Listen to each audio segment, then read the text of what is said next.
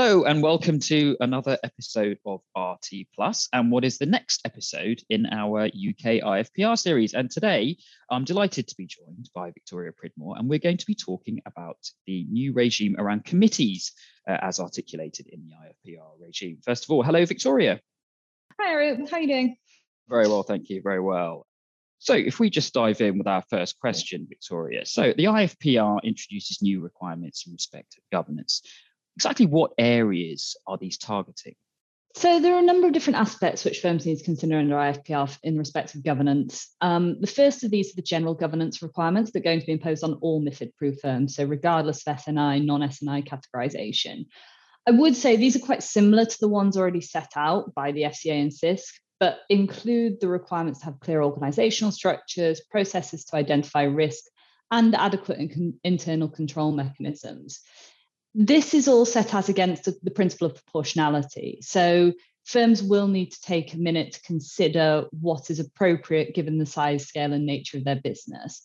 And in particular, when considering that proportionality element, the firm has to consider a number of aspects, including application of the remuneration code, legal structure of the firm, the group arrangements, and the permissions of the firm and the business model.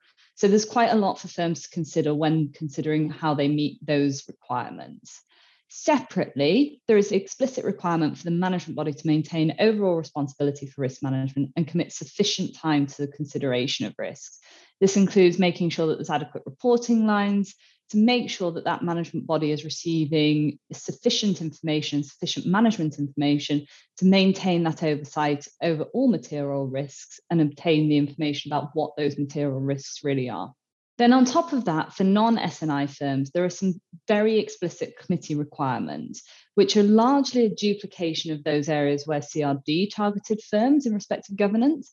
But in particular, three areas are an explicit requirement for a nomination committee, an explicit requirement for a remuneration committee, and an explicit requirement for risk committee.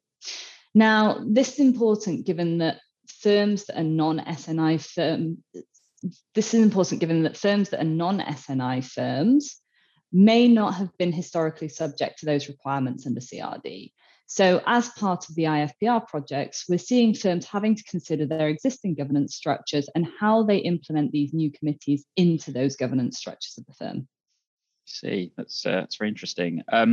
So if we talk about the committees themselves, I mean, what requirements is IFPR prescribing in respect of the composition of those committees? So yeah, it's an interesting development as against CRD. And in particular, IFPR is setting out that there is a prescriptive requirement that firms must ensure that at least 50% of the members of the committees are non-executive directors. And the chair of the committees are also required to be non-executive directors. Now, that's a particularly challenging aspect for firms that haven't historically had a large volume of non-executive directors, or are having to consider how they get their non-executive directors to spend sufficient time on these new committees.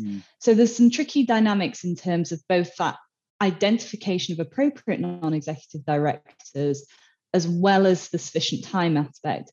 And what we're seeing firms having to do is consider how they can integrate these structures into the groups, for instance, by bringing group non-executive directors, and then how the reporting lines around those individuals work. Right. But wouldn't just establishing committees at the group level sort of solve that problem? Or?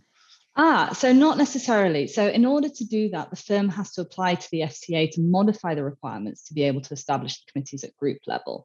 That's except for the remuneration committee, which can be potentially established at group level. But in respect to the remuneration committee, the firm will be deemed to meet the requirement of having a remuneration committee if the UK parent entity has established a remuneration committee. However, in the case of entities that have third country parents, then the group committee will not meet those requirements, and one will have to be established at firm level.